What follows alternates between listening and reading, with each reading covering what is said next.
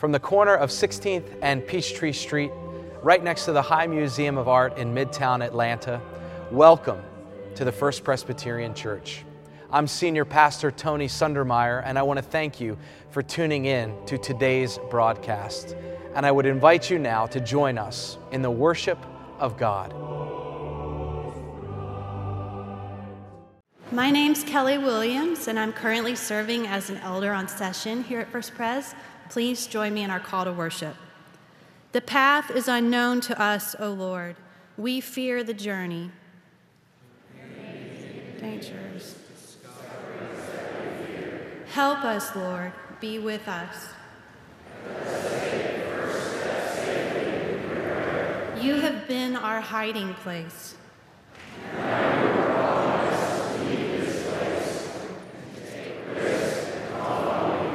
You sing to us of deliverance and hope. Friends, let us worship God. Our first scripture reading is from Exodus 1, 8 through 14 on page 47 in your pew Bibles.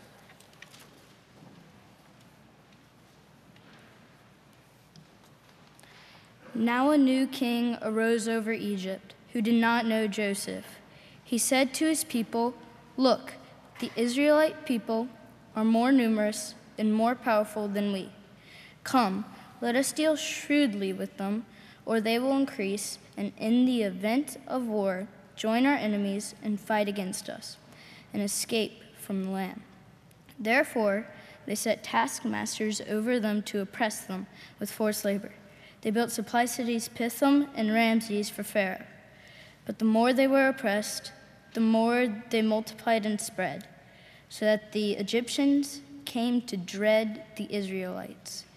The Egyptians became ruthless in imposing tasks on the Israelites and made their lives bitter with hard service and mortar and brick and in every kind of field labor.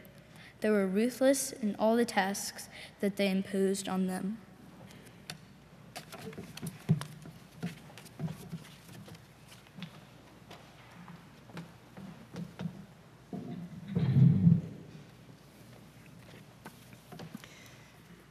Friends, our second scripture reading comes from Paul's letter to the Romans, chapter 3, verses 9 through 18.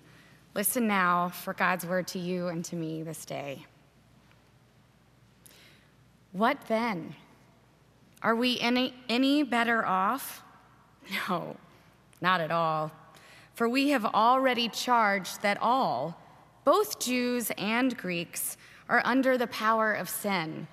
As it is written, there is no one who is righteous, not even one. There's no one who has understanding. There is no one who seeks God. All have turned aside. Together, they have become worthless. There is no one who shows kindness. There's not even one. Their throats are opened graves. They use their tongues to deceive. The venom of vipers is under their lips. Their mouths are full of cursing and bitterness. Their feet are swift to shed blood. Ruin and misery are in their paths. And the way of peace they have not known. There is no fear of God before their eyes. Friends, this is the word of the Lord. Thanks be to God. Let us pray. Lord, break open your word afresh to us this day so that we would be different people than those who came into this sacred space this morning, even to be more like your Son, Jesus the Christ. It's in his name that we pray. Amen. Well, on February 11th, 1941, one of Adolf Hitler's favorite generals, Erwin Rommel, was designated commander of the German African Corps. From that year until their surrender in 1943, this force was charged with shoring up and advancing German interests in northern Africa. In response to that growing military presence, British and Allied forces began mobilizing troops and mobilizing supplies in Egypt. Now, just south of Cairo, there's a locale called Torah, and it was in those quarries just outside of that town where some of this stockpiling took place. We heard a story that Boyd read about these storehouse stockpiling cities from long ago. This story that I'm telling you now is more of a contemporary version of that, where this specific area in Egypt becomes this storehouse place. Now, this quarry south of this city and town called Torah was originally dug in ancient times, and at some point during this stockpiling process, at some point as people were bringing supplies into Egypt on behalf of the British and Allied forces, some men stumbled upon a rock formation that wasn't natural. It was obvious to them that it was positioned by human hands, and so they began to dig around and they discovered papyrus. And inside of this papyrus were manuscripts of 6th and 7th century manuscripts from a writer known as Didymus the Blind. Didymus the Blind. He was, in fact, a church father, and his writings were part of a group of writers and teachers during some of the most important and formative times of Christian history. Now, Didymus, despite being stricken with blindness when he was 4 years old, was quite a learned man. Even with his impairment, he mastered the disciplines of dialectics and geometry and theology. In fact, as I said, he was part of this cohort of leaders and teachers. He actually was positioned as one of the leaders in Alexandria, Egypt, during the 4th century. And he was part of this group that taught and preached and utilized a method for interpreting the Bible called the allegorical method. A technique called the allegorical method. The 1941 discovery outside of Torah contained Didymus's writings specifically utilizing this method for interpreting the Bible. Many of his commentaries were found in 1941 employing this particular technique. Now, to summarize what the allegorical method is all about, I'll turn to Augustine, who, when writing in the 5th century, said this about the Scriptures. He said, the Bible and the Scriptures have two senses to them. He said there is first a literal, fleshly, historical sense that is bound to a particular time and a particular context. But Augustine also said there is an allegorical or mystical or spiritual sense to the Scriptures.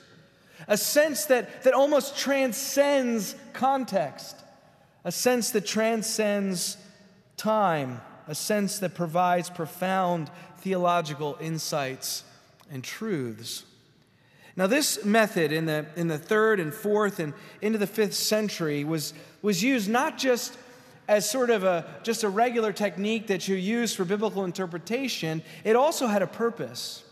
It had a purpose for instructing the earlier church, the established church at this time, the established church that's becoming more established under Constantine's rule, right? The permission that the church has to freely function and freely be a Christian community. It's teaching, these allegorical methods were helping teach Christian theology and Christian doctrine to that now established church.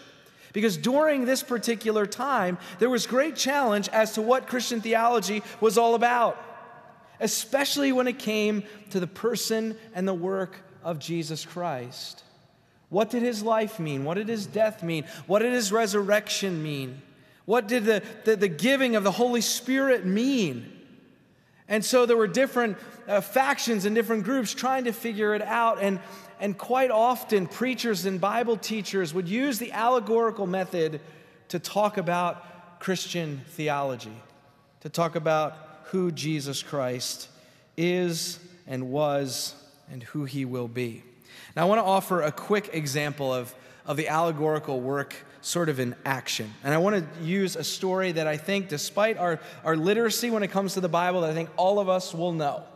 the story of Noah, right? Nod your head if you've heard that story before. Noah and his ark. And you know that story, I think, from your Sunday school days or from popular culture, right? Noah is chosen by God, he and his family, and 2 animals of every kind, to build an ark so that they can be safe as God has become displeased by the disobedience of humanity.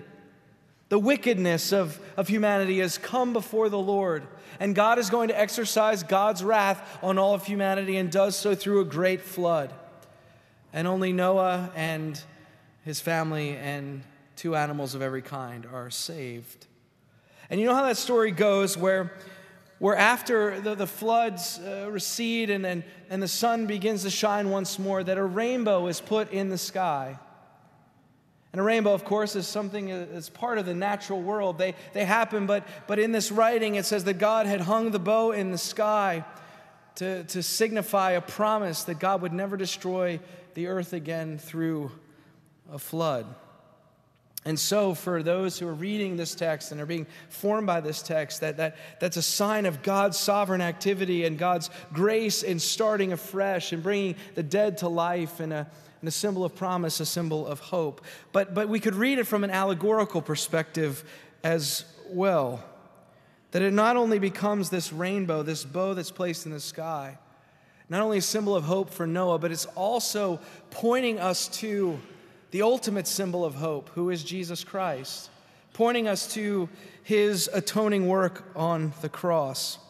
You see, the rainbow is shaped like a bow, and in the Hebrew, it's literally talking about a military bow, like a bow and arrow. And no longer is that bow facing down. Imagine an arrow being placed in it. No longer is it facing down. No longer is the arrow pointed at humanity.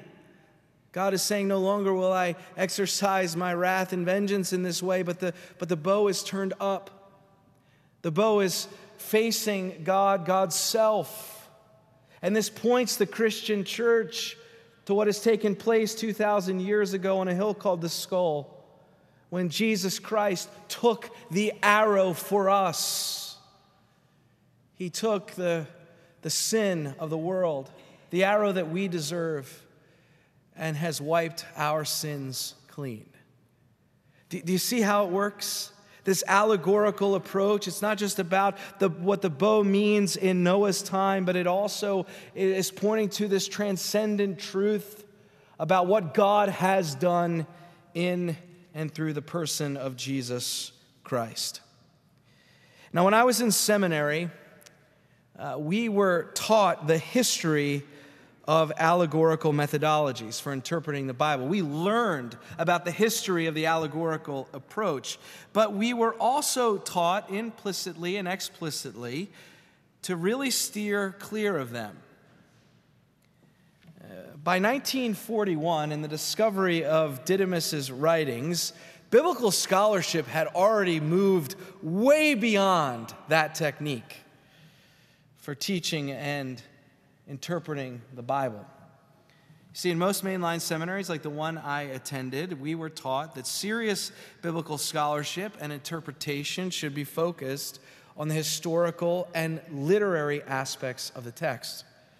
The key questions we were taught to ask, did not necessarily involve or revolve around the quest for timeless or transcendent spiritual insights or even theological truths that would root the Christian faith, but had more to do with how the text functioned within the context it was written and read. What did the text mean for the people originally hearing it?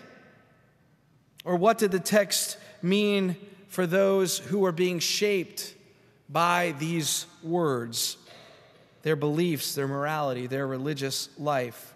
Sure, you could extrapolate meaning for our time and our place, but only after you figured out what it meant in the time and the place that it was written. This is all sort of just a precursor to what we are about to experience during this Lenten season as we embark on these 6 weeks of Lent. I want to be very clear that in these sermons, I hope to in no way diminish these important historical and literary instructions I learned in seminary, just to be clear, Ryan. But for this particular sermon series, I want to supplement that.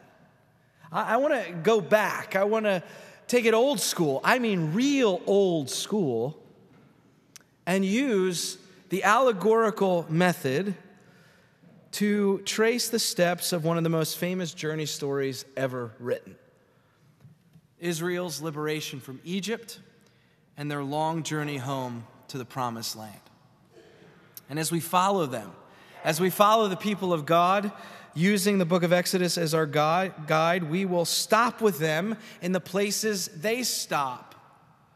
We begin to see the things that they see, but also to begin to draw and discern parallels for the spiritual life, for the Christian life. And hopefully in this season of Lent, which is a deep season of reflection, that we would reflect on the fundamental theological truths that shape the challenging road we're on, a road we call faith and life. And so we begin in Exodus 1. And there we are told that the chosen people of God have become subjugated in Egypt under the brutal and bitter and cruel hand of a brand new Pharaoh. They were forced into hard labor, the hardest kind of labor. They had become an oppressed people, says the writer. And in this first chapter of Exodus, we're told that the people of God were tasked to build storehouse cities. One city carried the name Pithom, and one was called Ramses. Now, Pithom literally means the house of Adam, and Adam was the name of one of the Egyptian gods in their mythology. In fact, he was considered to be the very first of their gods. Unlike the God called Yahweh, who is eternal, this God had this magnificent skill that he actually created himself. Try that. He actually created himself. So this one city gets the name of this pagan god, and the other city, Ramses, that name may be familiar to you, channel Charlton Heston in the Ten Commandments. Ramses was a common name to the 19th dynasty of rulers that governed Egypt. It was a name of power. It was a name to be worshipped. Now just think with me for just a moment. The enslavement of the people of God forces them into an idolatry of sorts. Forced idolatry, if you know what I mean. Where they are forced to build up these cities in honor of a pagan god. And that god's name would be known. And in honor of the so-called God-man Pharaoh.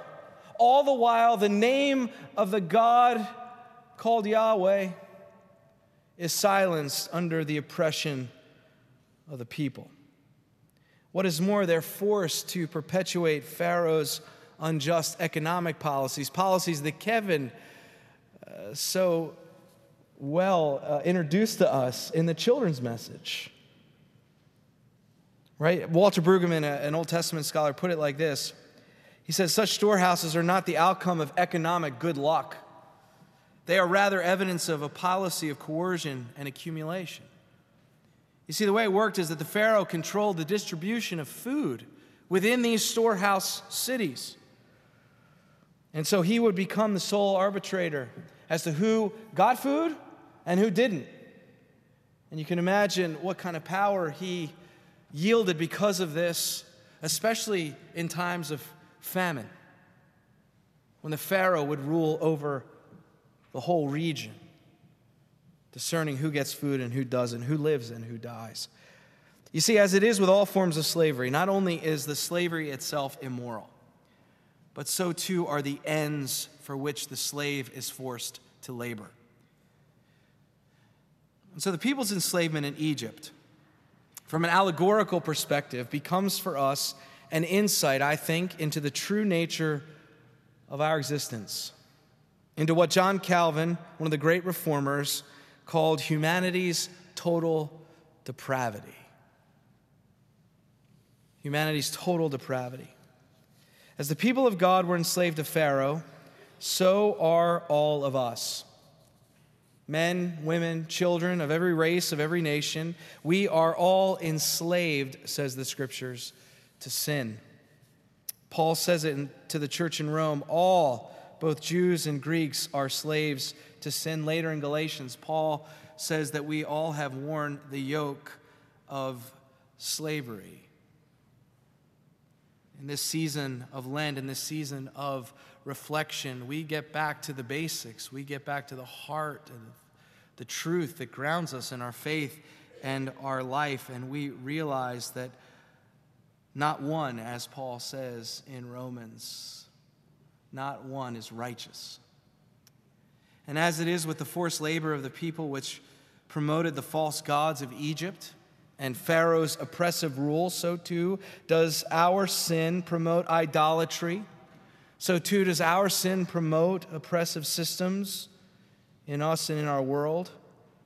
Idolatry and systems which injure with injustice, cruelty, and hate. These oppressive systems, I believe, not only come to being because of the will of the collected whole, but they actually begin and start in the heart of one individual. That systemic evil, I'm convinced, is born in the individual's sin-sick heart, a heart that is willing to collude and collaborate for their own wanton and greedy will. This sin sickness, says our faith, is universal. And it's like an inherited disease. It is our inescapable lot. We are all held under sin's power, as Paul says in the 7th chapter of Romans. He says, I do not understand my own actions, for I do not do what I want, but I do the very thing I hate. For I know that nothing good dwells within me, that is, in my flesh. I can will what is right, but I cannot do it.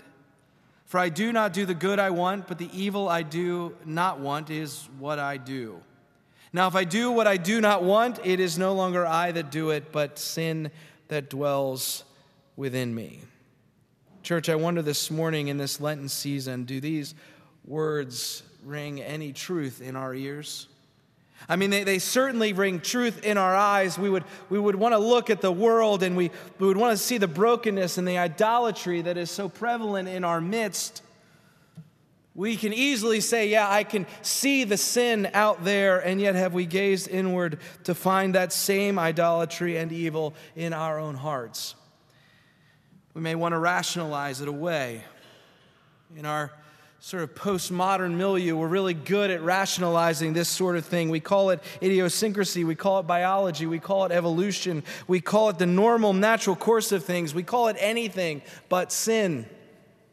Call it anything but a deep chasm between God and us, between who we have been created to be and who in our disobedience we have actually become. No self-improvement plan, no amount of human effort or agency, no measure of self-determination can liberate us from this power, which leads to death of both the spiritual and physical kind.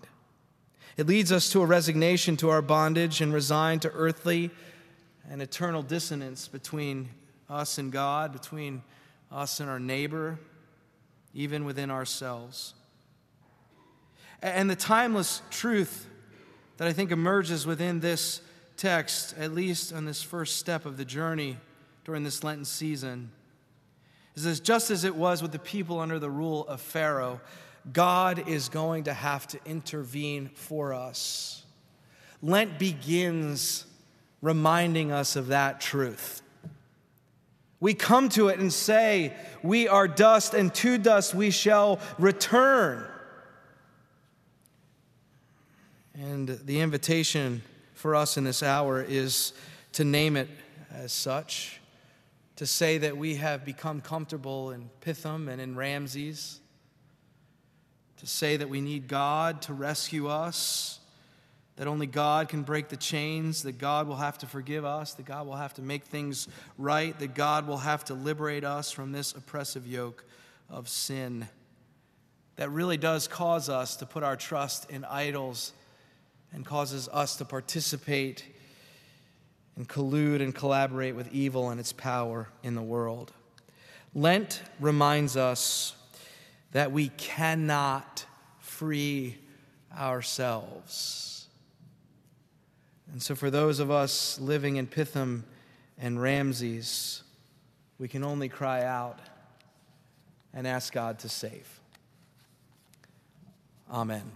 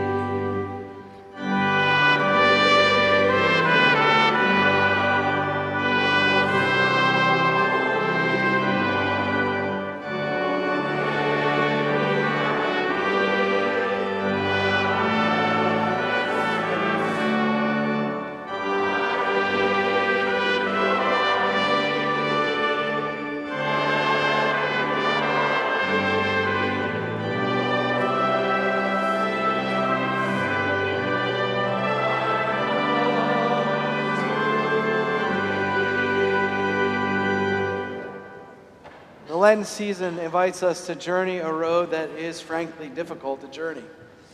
It asks us to tell the truth about ourselves, tell the truth about our world.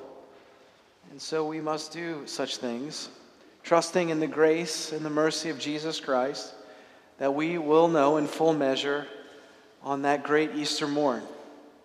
But for now, the road is long, and we must journey on. And as we go, may the peace of God, which surpasses all understanding, guard your hearts and your minds in Christ Jesus. May his peace live inside of you this very day and every day of your life. Amen. And go in peace.